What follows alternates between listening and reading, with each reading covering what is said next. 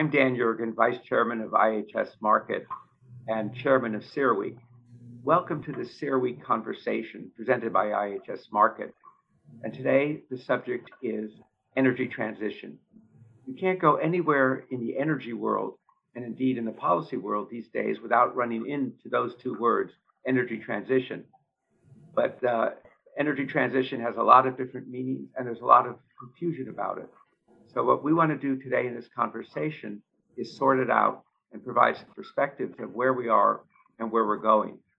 And to do that, I'm joined by three of my colleagues, all of whom are working on aspects of this. Jim Burkhart heads our oil market and oil scenario research, and as well as our mobility research.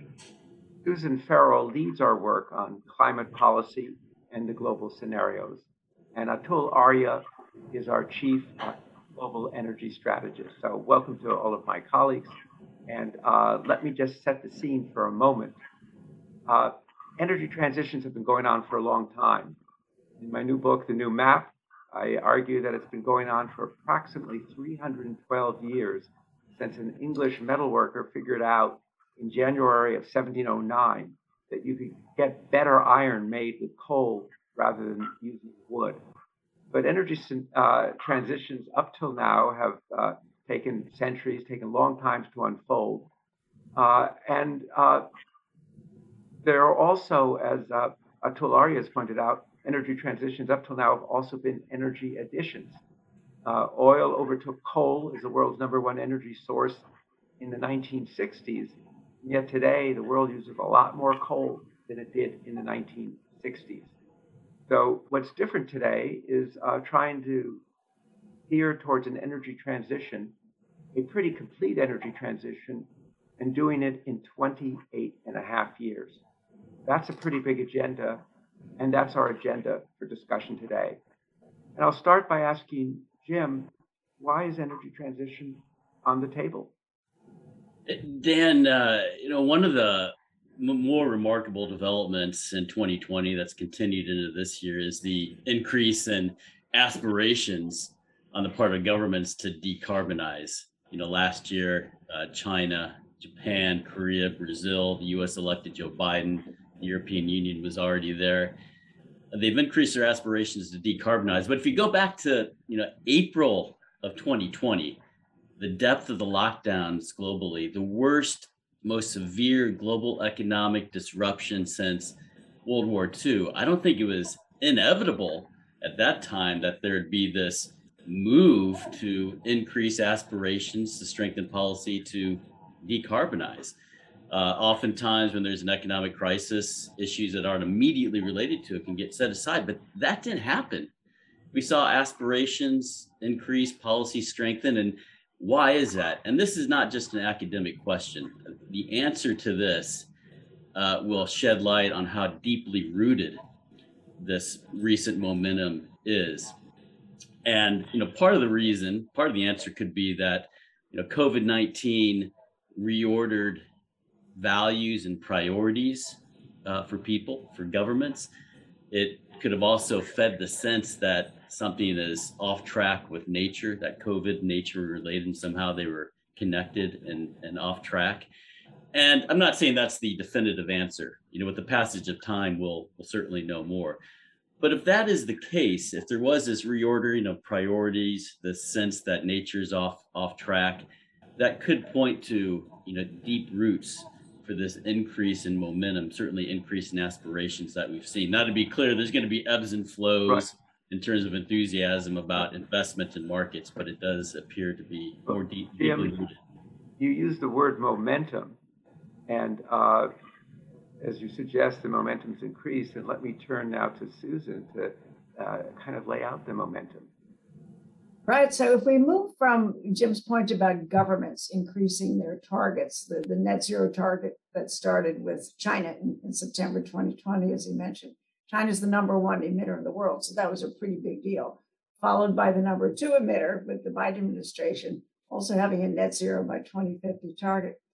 But in addition to that, there are several other actors on the stage who have really been forceful in the last 18 months.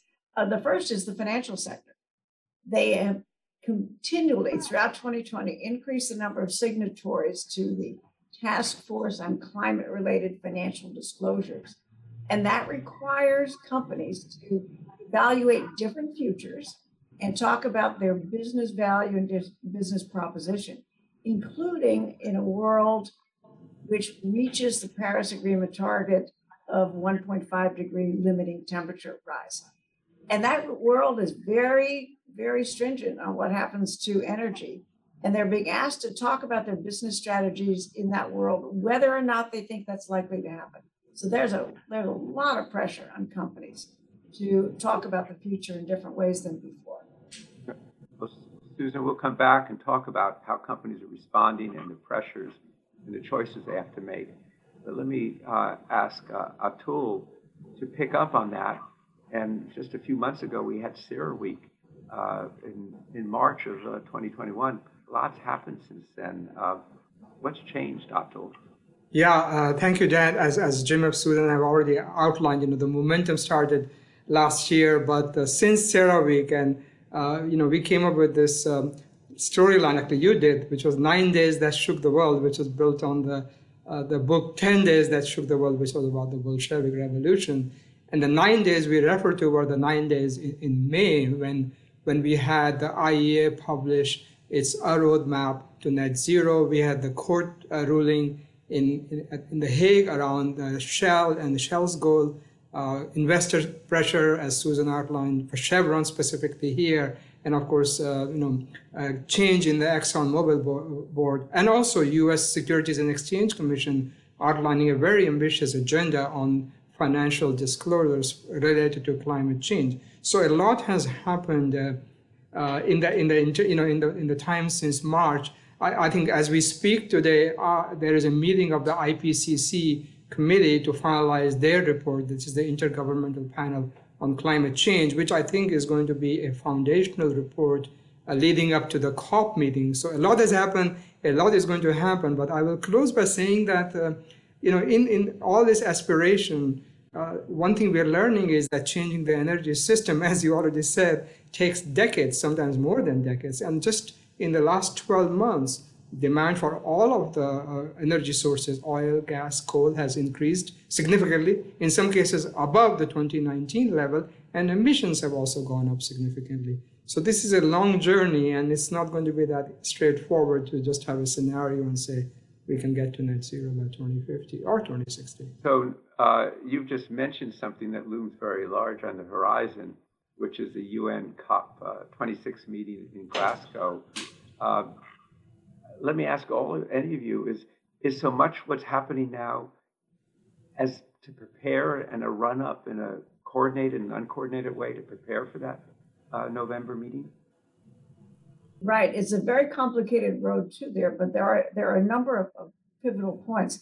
I would say, very interestingly, 3 months almost to the day after President Biden was inaugurated, he led the Leaders Climate on Summit, April 21st of this year.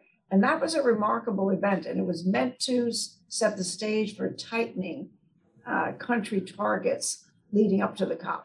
And indeed it has, and that was pretty important. There are other things happening throughout the year, many other things. One of them is also very interesting, that the European Union just came out with, the European Commission just came out with their so-called Fit for 55, which was a very aggressive set of rules, proposed rules and regulations on how to meet their much stricter targets, meant to bring net zero Europe by 2050. And how that progresses over the next 2 years, because it's actually, nothing moves quickly. We now have 27 countries who have to discuss what they really want to do. So it is not a done deal at all, but it's a real stake, if you like, or line in the sand leading up to the COP26.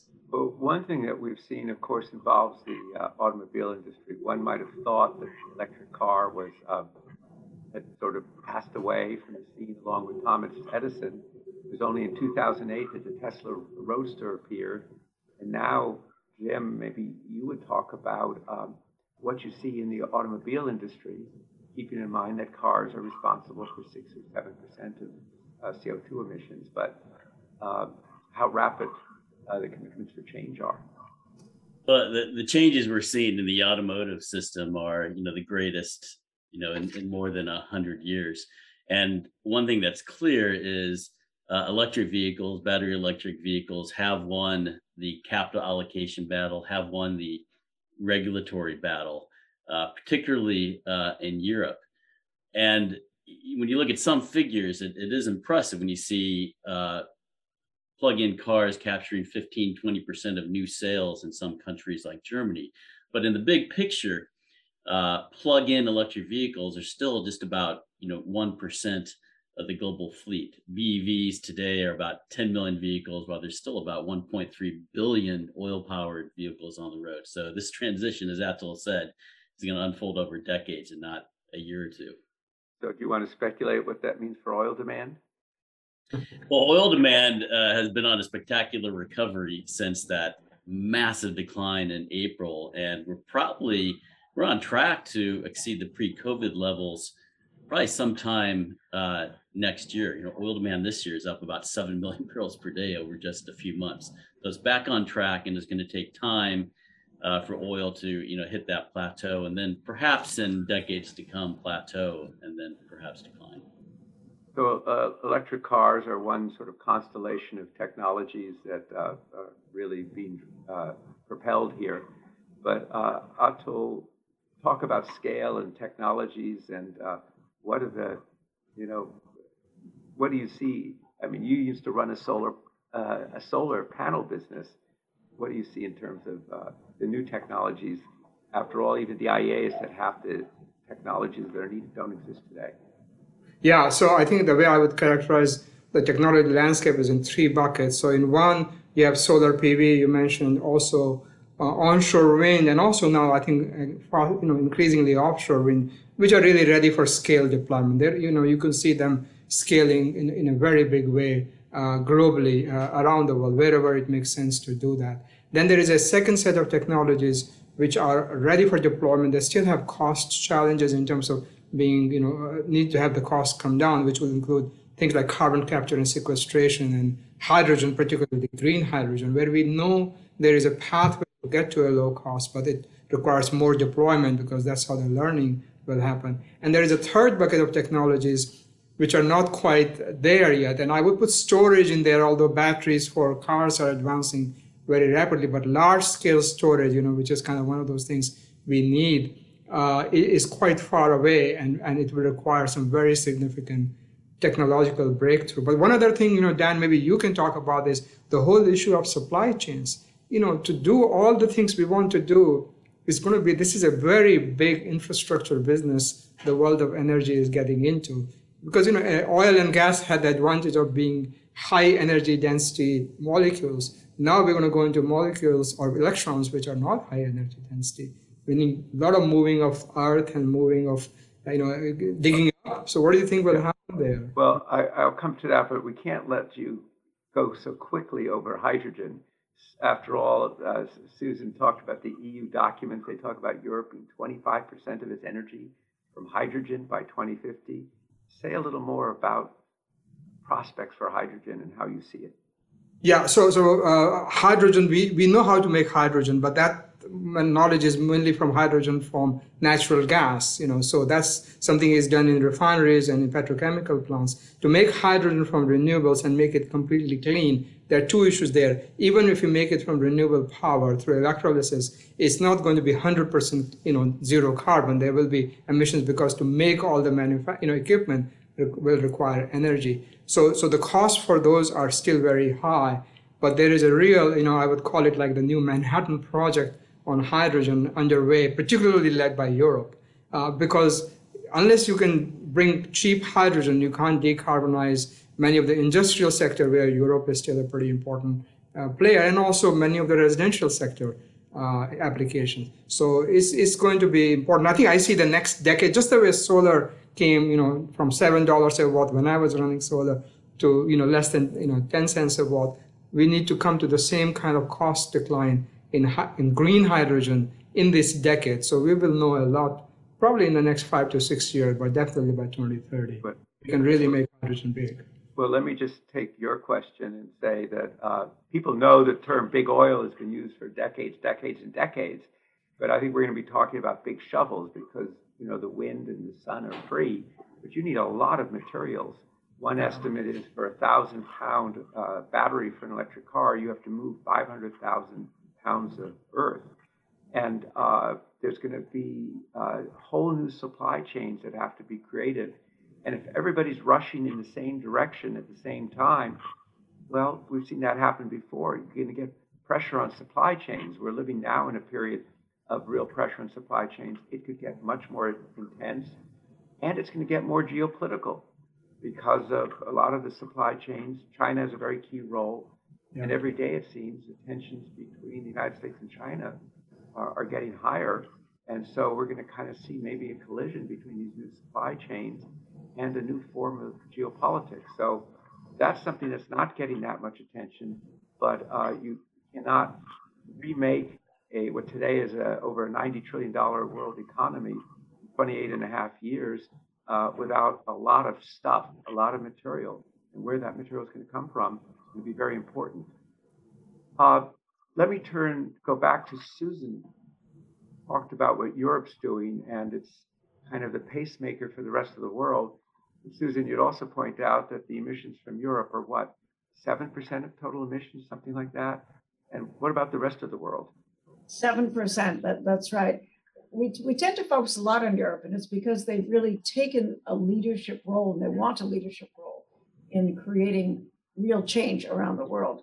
But the fact is that at the end of the day, they are the fourth largest emitter when you take all EU 27 countries together, and they are behind China, the US, and India, and they are already headed down.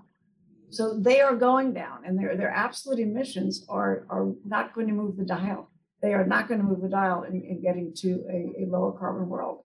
It's got to be those big countries, and then you get to Indonesia, Brazil, Russia, all of those countries, not include the United States there, have to start coming down indeed and pretty quickly. And there's a real difference of views about how fast that can actually happen. How fast can you move this ship? It's a huge energy ecosystem. And as Jim has pointed out many times on calls, and you today, 80% of primary energy comes from oil, gas, and coal. So not will that move, it will move, but how fast can it move? And there's a great deal of discussion and debate at company level and executive levels about how to adjust a company to take advantage of that in a profitable way. We'll come back to the companies. Obviously, that's a very central question, but Atul, let's take the emerging markets, ones you know well. You're the lead organizer for our India Energy Forum, which will be next October at Delhi, virus allowing. How do you see India responding to the agenda that Susan just laid out?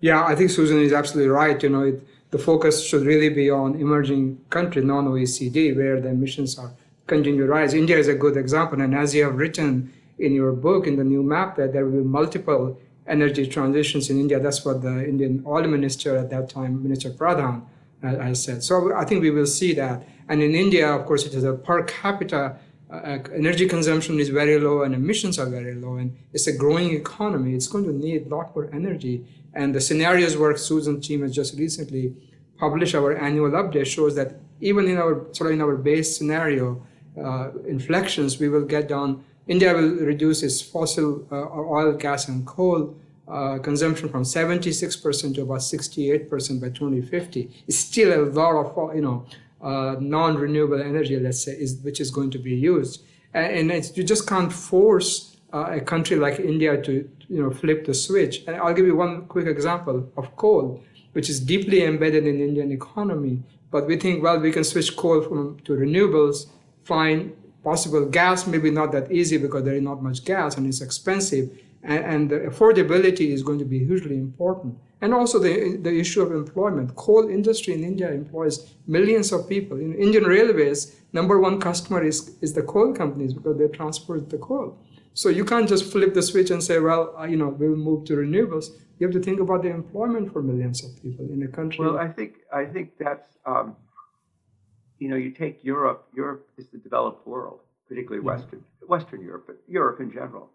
But for emerging markets, they have different imperatives because they have very low per capita incomes.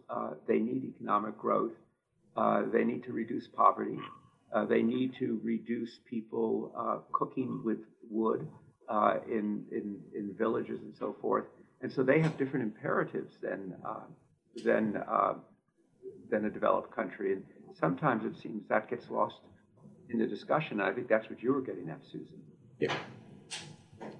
One point about Europe and India, and completely agree, the future of energy demand growth is going to be shaped by India, some other Asian countries, and Africa. But getting back to Europe, Europe does have a very large automotive imprint, both in terms of manufacturing and sales. And that could reverberate around the world. The July 14th proposal by the European Commission to essentially ban the sale of oil-powered cars by 2035. Yes, that's just for Europe if it gets full approval. But given the footprint of the European auto industry, that could impact other markets as well. Well, and I mean, impacts come in different forms. I saw the other day that the United Auto Workers say 30% of jobs in the U.S. auto industry would be eliminated by a shift to electric cars. And that doesn't include all the gas stations and the repair shops. And so I think, Jim, you talk about there's more than one set of reverberations that will happen as a result of this. I'm going to come back and ask you to develop that, but I want to go to Susan to talk a little more about companies and kind of how you're working with companies to think through their strategies with the imperatives of energy transition. Absolutely. And I love talking about company strategies because it's such an area of debate at the moment. Some companies are looking at an energy transition, although they have very different views on how fast it might happen. And others are looking at a transformation. So some companies are transforming themselves. And many companies Jim mentioned the auto companies. The auto companies may be moving faster than the market is. They're looking forward a long time because they have a long production and long production period and new model time. And therefore, they're changing quickly. They're saying, we're going to move to electric as of X date. Energy companies are doing the same thing. And they're bouncing off a scale portfolio with a growth portfolio. And the really big integrated companies can do both. So they can be present in the scale of oil and gas, and they can participate in the growth markets in electricity and in the renewable sector at the same time. Other companies, smaller companies in the oil and gas sector, don't really have that luxury to participate in both. So they're trying to decide how to work through an energy transition as opposed to transforming their company. And then a third group, I would call and one can't homogenize the national oil companies, but the national oil companies are also struggling differently with looking at the future. Some can participate in both. The Middle Eastern countries can have the scale, and they also have an awful lot of solar that they can use to produce renewables, green hydrogen, and they're talking about that. But then there are others who simply have oil and gas as their patrimony, and they need to produce it because that is what their role is. And so they are not a large group that can be called the same either, the national oil companies, because they have different needs going forward the next 10, 20 years. Well, and of course, if some of the companies the world will still be using oil and gas. After all, electric cars are 20% plastic. And so some of those countries see themselves as actually gaining market share as a result, as oil production goes down, presumably in other parts of the world. Yeah, I think, Dan, you're right. I mean, maybe I can just add to what Susan is saying about companies. If you go back even, and you have written about this in your books, is that you go back 30, 40 years or even further back, the big the Seven Sisters and and the big oil and gas companies, it was a very narrow band within which they operated, right? Their strategies were very similar, upstream business, downstream business, and chemicals business. But now the differentiation is huge, probably the biggest differentiation we have seen, at least I have seen in my lifetime, in the strategies, and also European versus US differentiation has really expanded. So as Susan is saying, I think we're going to see multiple strategies. Some want to become from an IOC, International Oil Company, to a IEC, an integrated energy company. Easier said than done. So I think this is going to be, it'll be very interesting to see how this landscape evolves. And then, of course, one of the ways we look at is that what is the service companies doing? Because they are in a way leading indicator of what happens. And what service companies are doing right now, focusing on carbon capture, hydrogen, geothermal, lithium mining. So you will see kind of a kind of preview of coming attractions in a way as to what happens with this whole big oil and gas sector in particular. So, Susan, let me ask you, what are there certain common questions, big questions you're getting from companies? Is there a generic question? Many of the questions are around the pace of technology development. There's a pretty broad belief that oil markets are going to slow. There's a lot of debate about what's going to happen to natural gas markets. Electricity is the fastest growing final energy demand, and that's commonly known. What's not known is around the edges, I would say, as Atul was saying, about what all these technologies are going to be doing and how fast they can move, and the costs associated with them. And they are seriously struggling with the pressure from the financial investors to demonstrate that they're going to do something different in a time period that appears to be very different than the world might actually look. So they're, on one side, they're planning to make investments that make sense in a world they believe is going to happen. And the other, they also have to explain what would happen if a very, very different world were to happen, such as the net zeros. Well, let me, in the few minutes we have left, ask you turn to the subject of government policies, because, of course, governments are really driving this transition in so many different ways. Susan, global carbon market? Global carbon markets. Governments are driving it. And one of the most obvious ways, most transparent ways, are carbon markets. The European emissions trading system is the largest carbon market in the world. We have a couple different ones in the US. China just launched a carbon market. But when we look at carbon costs, we look at explicit costs, which are very easy. Everyone would like to go and say, okay, here's the EU ETS and the price is X, and that's it. But it's much, much more complex than that. It's a mosaic of tools. And the tools include taxes in addition, carbon taxes and other taxes. They include mandates. The US may well go to more mandates. You must do this by then. You must increase the vehicle miles traveled per kilometer. You have to reduce your emissions. All of these are costs to the economy and costs to companies. And then on top of that, investors are saying, we want a net zero target. Well, the only way they can get there often is by purchasing an offset or a credit on a voluntary carbon market. And that is another cost to the company that has to be included in the total picture. Right. So, Atul, in terms of technology, role of governments. Yeah, I would say a couple of things for the future. One is the issue of coal. We have touched briefly. Coal is 10% of global emissions. Biggest single source of emission. What happens with coal is going to determine path to net zero. Now, you could have carbon capture, you could substitute coal with gas or with renewables, but it's not that straightforward, as I mentioned about India. So I think we need to think about what happens in that phase. The other is the issue of money for technology. We have all talked about that, and I think it'd be interesting to see. For COP, I would say follow the money. There was a commitment in Paris that $100 billion of money will go from developed world to the developing world. That hasn't happened. And in the kind of post-COVID world we are coming into, will that really happen? Because unless, we all said, unless developing world decarbonizes, path to net zero doesn't exist. So those are the things I would be focusing on. So is there an expectation that COP will come up with some kind of guarantee of financial transfers from developing countries? There will be that's a part of the big debate, and along with the big debate on how do you scale create a global carbon market. Your question: can you really create one, and how would that look like? Because there's a lot of money which will flow from one part of the world to another.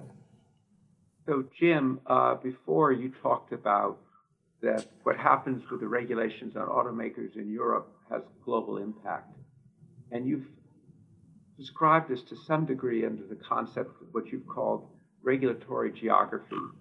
As a kind of final point, can you elaborate on what that is and what people should look for? It's essentially this, that the priorities, the interests in Germany or the UK or France are not the same as India, Nigeria, and Vietnam. And we're a long ways away from having some type of globally aligned system to constrain carbon growth. In other words, it's going to be a very bumpy road, and the regulations, what prospers, what doesn't, is going to vary by geography because the interests in these jurisdictions are not the same. But I guess that phrase you say, a bumpy road, there's going to be a lot of bumps trying to have a complete energy transition in 28 and a half years. There's a lot of uncertainty, a lot of confusion.